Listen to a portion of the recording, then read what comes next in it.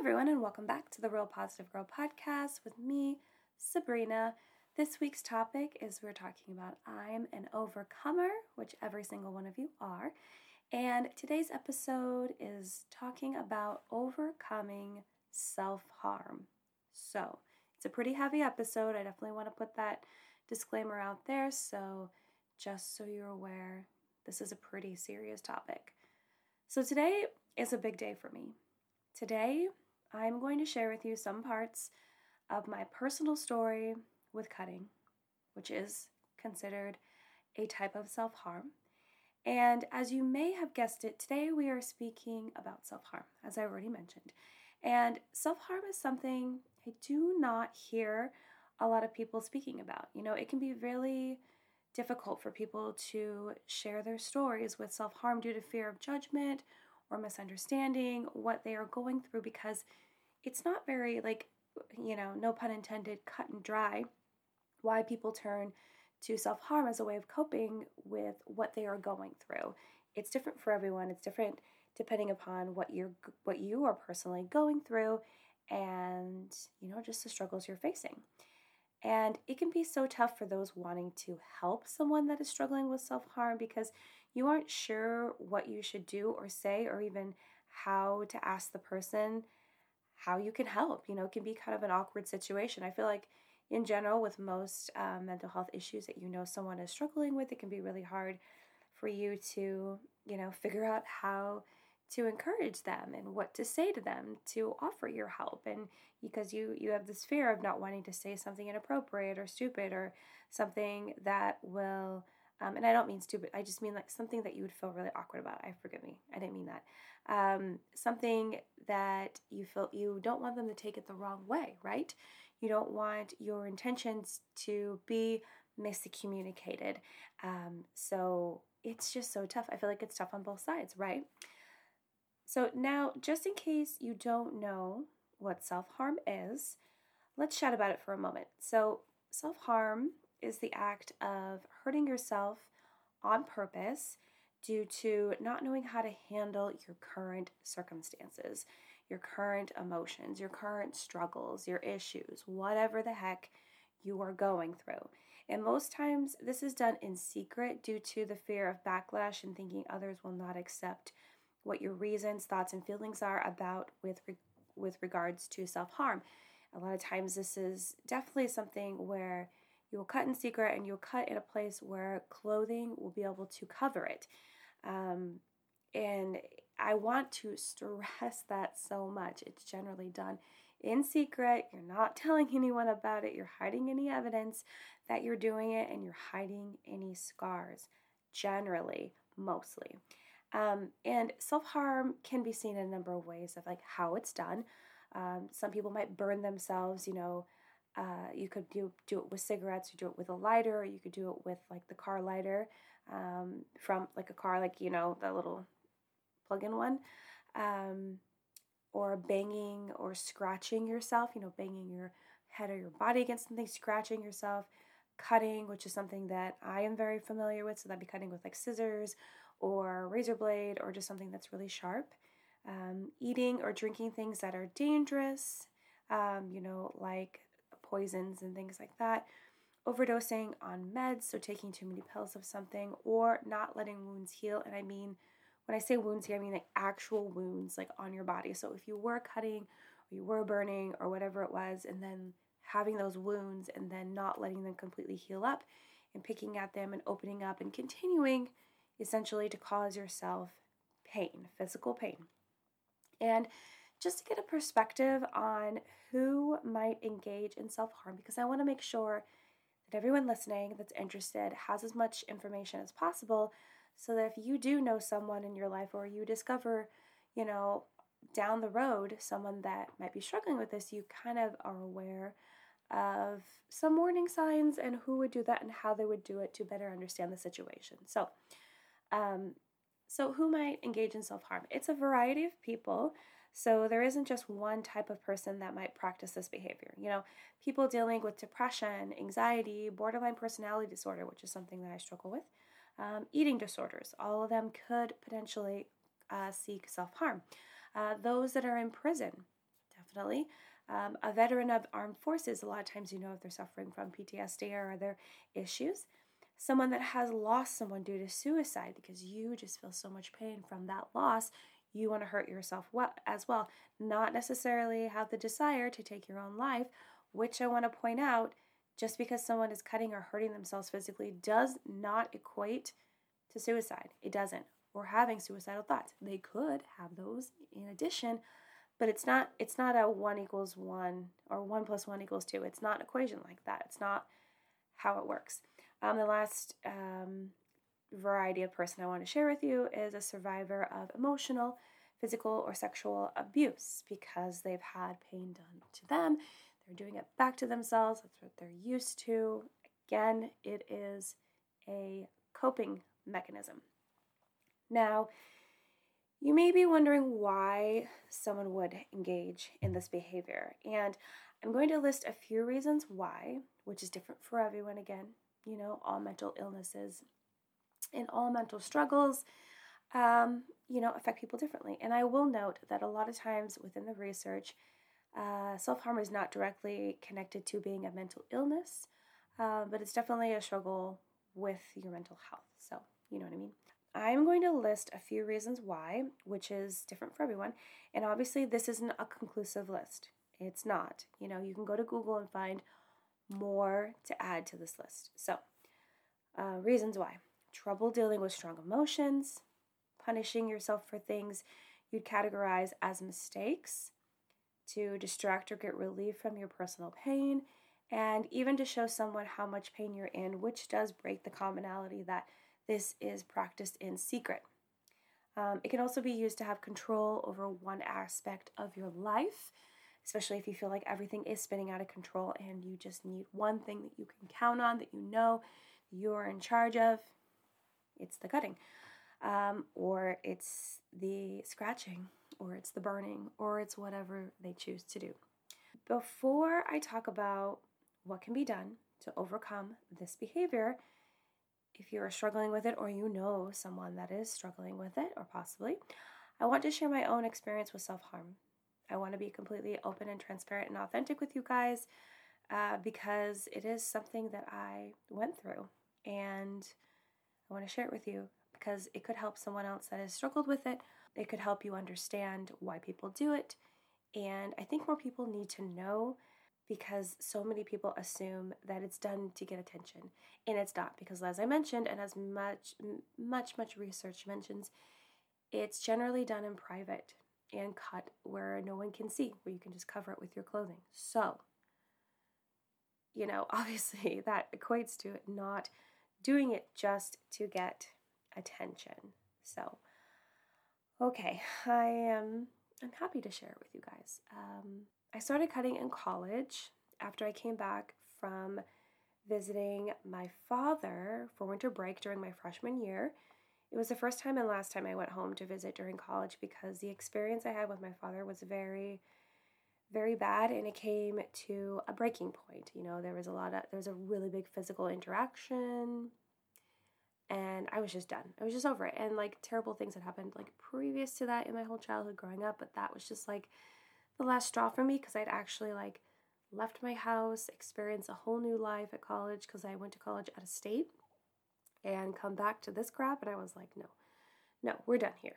So I started cutting because I was struggling with how I was feeling about what had happened during my home visit, all the pain and burden I had from my childhood, and I was in my first year of college, so I was already pretty vulnerable, stressed, trying to figure out life out on my own, even though I was super excited to leave my home and try something different and go to college and meet new friends and blah, blah, blah, get on with my adult life.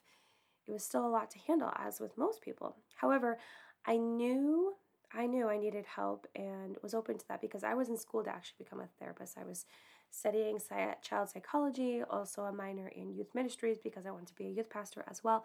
So I was very aware of counseling and therapy, and I was totally open to it because it's what I was studying. I was like, yes, this is such a healthy, necessary thing. But I also wanted support from my friends. I'd made some good friends by this time. So I have a very vivid memory of taking the things I was cutting with to a friend and asking them to do something with it. I had like some scissors and some razor blades, and I was like, okay, I need someone to take these things, or I'm just going to continue to use them. I can't throw them away from myself because I can't trust myself to actually throw those things away. And I remember, like it was yesterday, the confusion on their face. Confusion on my friend's face when I gave these things to her, and I was like, here, I need you to take them. I'm having a problem. I really need your help. And not understanding what I was trying to tell her, I was going through, and she didn't even offer anything to help me. She didn't. And she just, in hindsight, I'm thinking she just didn't understand. She was confused. She was probably scared, worried, and probably had never encountered anything like this in her life. And I know that because I knew her so well. And I thought we had a bond deep enough that I could share that with her. And that was really hard for me because I do have a fear of abandonment. So me like pouring all out to her, it was really sad to realize that the help and the connection wasn't there for me with her. I also sought counseling, which was helpful. It really was. But the worst of the cutting situation happened later, because once I got counseling and I gave all that stuff up, and honestly, I told my boyfriend, who is now my husband, what was going on, and he convinced me to stop. He convinced me to stop, which was good. So I was fine. I thought I was fine. I was like, okay, I'm fine. And typically young people, teenagers, and, I could say people in college are still young people, are more typical to engage in this behavior. It's not to say that adults don't do it. They definitely do. It's just more widely seen in teenagers, younger people. So it was very typical, and no surprise that I had engaged in this behavior. But the worst of it was about 7 or 8 years ago from now, when I had been cutting in secret because I was stressed and overwhelmed with our current life, my husband and I, and our daughter. And, I just got so upset and ended up cutting myself in front of my husband.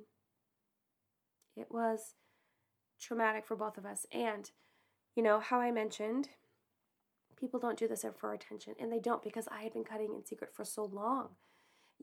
Even when I was in college, I was doing it in secret until I realized I needed to stop, and I sought someone's help and gave them the stuff.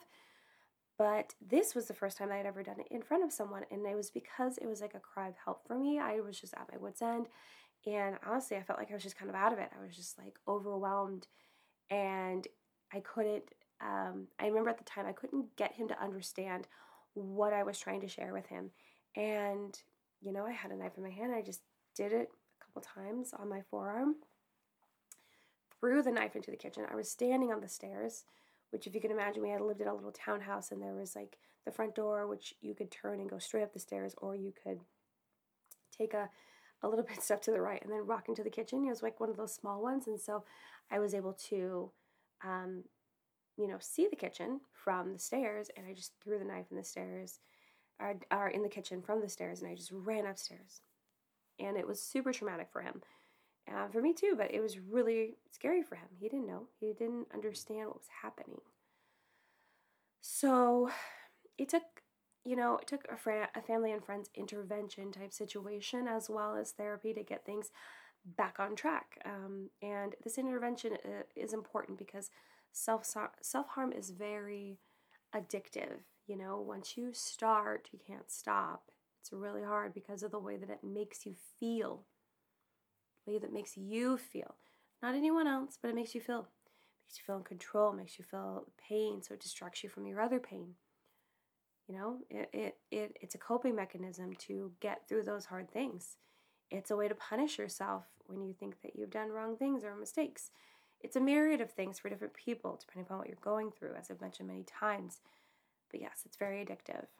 So, yeah, that is my struggle with cutting. I haven't cut since then. I can't tell you that I haven't thought about it in times of high stress.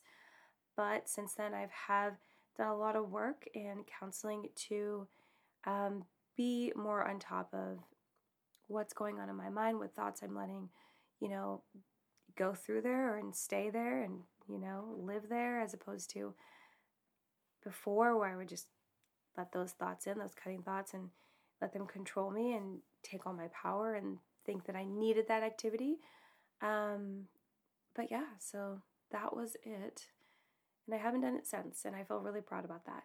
So, okay, well, before we get into me giving you a few suggestions, which today is just going to be 3 on how you can overcome self-harm, we are going to talk about the 5-minute reset. So if you're having a hard day, if you're feeling stressed, overwhelmed, if you feel like you just wish that this day would be over, or so many things have already come along in your day to kind of feel like you ruin it, you need to try the 5-minute reset.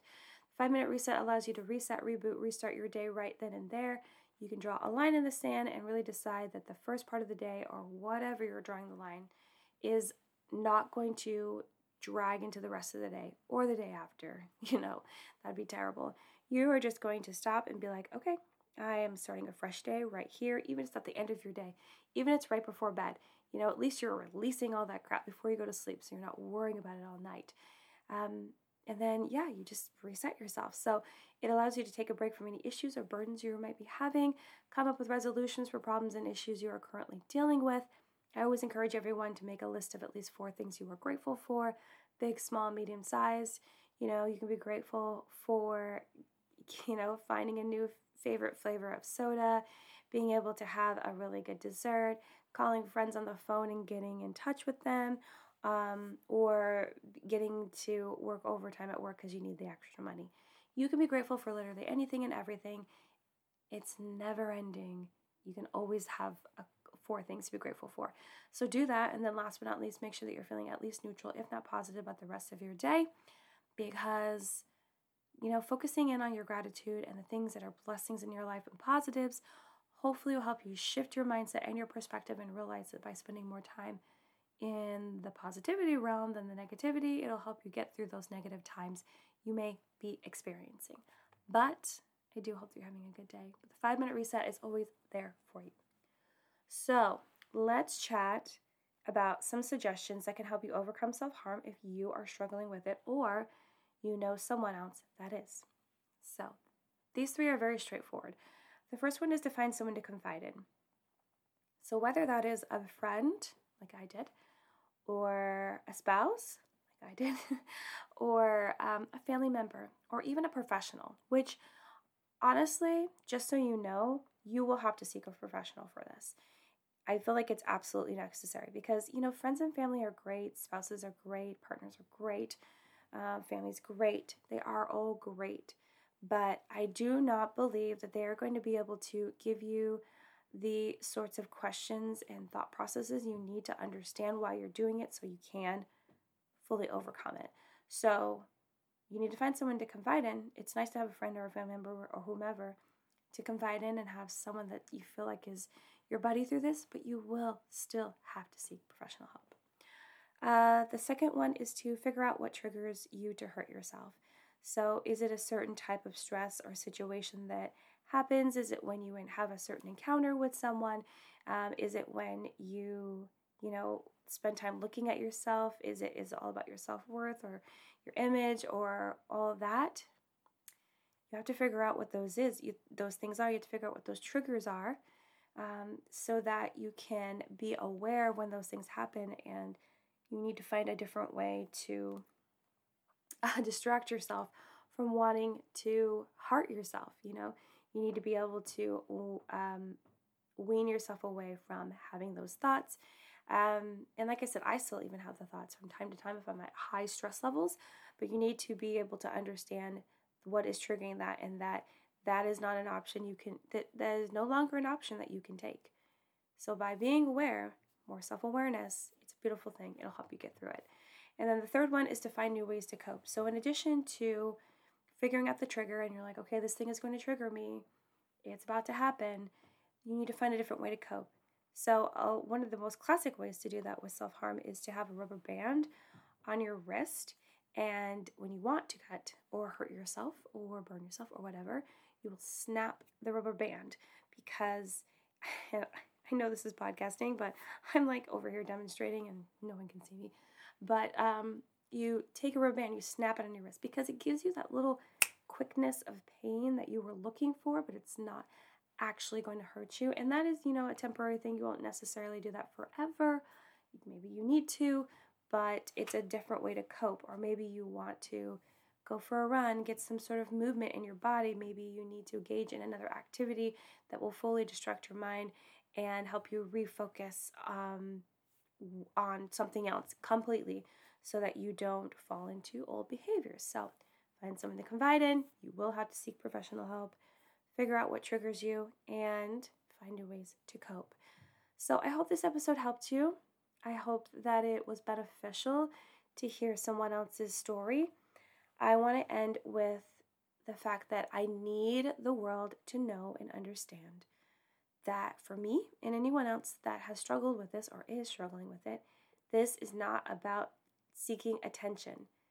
It's not. It's the most common idea or theory or rumor about self-harm, but that's not what it's about. It's about a coping mechanism. It's about inflicting pain on yourself to distract yourself. It's about control. It's not about getting attention. I don't understand where those came from. Probably the anomalies of people out there like talking about how they do that or showing people, but I'm telling you, it's generally something that's done in secret, and you need to understand that it's not just like terrible people doing this, trying to do it for clout or something. No, they're doing it for whatever reason they're doing it for, and they are struggling and they need help. I needed help both times. So I need you to know that, and I need you to pass it along to anyone you know, because I'm so sick and tired of hearing people say how it's attention seeking. And I'll leave you with a brief story, just a quick little anecdote. I was on social media, and a lot of times I just like to browse and leave nice comments and kindness comments for people that are kind of in the same space that I dwell in, mindset, mental health, women supporting women, those kind of things. And I accidentally stumbled across a post where someone was saying that people that did harm themselves were insensitive idiots, and they used the R word. I don't even want to say it, but it's like it's alluding to someone with a disability. And I was so upset. I was like, this is so insensitive, because they painted themselves as someone that was super sensitive and so super smart. And since they were sensitive and smart, and they didn't harm themselves, and everyone else that did it was a terrible person, and that they weren't smart, and they weren't even deserving of attention or anything, and that they were only doing it for attention seeking. And I shot back in a nice way. I was like, don't you think this is a little judgmental? You may not understand what they're going through. I think that you should widen your perspective. It might be beneficial to you. And they fired back shots so terrible. I had to actually report a couple comments, and then a couple other people came up under me, and they were like, yeah, we're going to report too. And they got taken down, thankfully. I was glad Instagram was quick about that. But it just got me so infuriated that this person, which I'm sure there are other people out there, that just have this judgmental attitude and think that people that engage in this behavior are just terrible garbage people, which is not true. So that's all I have to say about this. But please, if you have questions, comments, concerns, anything about this topic, you are welcome to DM me. Check the show notes below. DM me on Instagram. Send me an email. I will happily talk to you about it.